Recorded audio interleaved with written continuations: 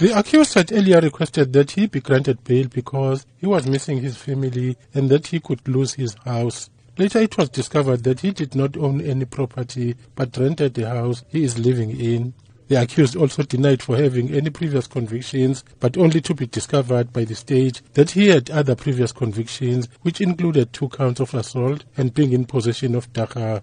The state described him as dishonest. The rape charge sparked the public outrage.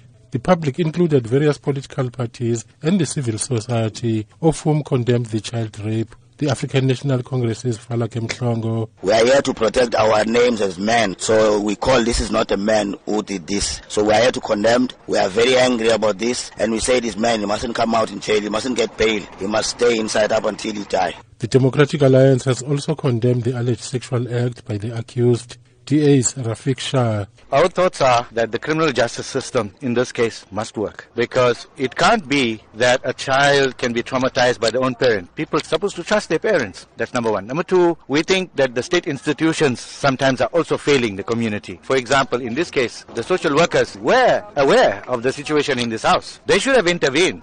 Meanwhile, the local Heavenside Civic Association's Roque Naidu has also blamed the state institutions, particularly the Social Welfare Department, for allegedly dragging its feet on the matter. In 2015, the school had reported the matter to child welfare, wherein it was pointed out that there's signs of malnutrition. The child was coming to school untidy and was not doing the homework. That is immediate signs of concern and abuse. We're talking about 2017, where there's a report of rape being made. So what has happened between 2015 and 2017? The school has got records of what has been done in terms of. There was jubilation amongst community members when the state refused bail to the accused. Community member Brandon Pillay had this to say. At the outset, I must say I feel a sense of jubilation in that the community coming out here and protesting was not in vain. For the magistrate to rule that bail was being denied is clearly evident that apart from taking into consideration the schedule of the offence and the seriousness, he also considered the community's plight and the community's cry for no bail.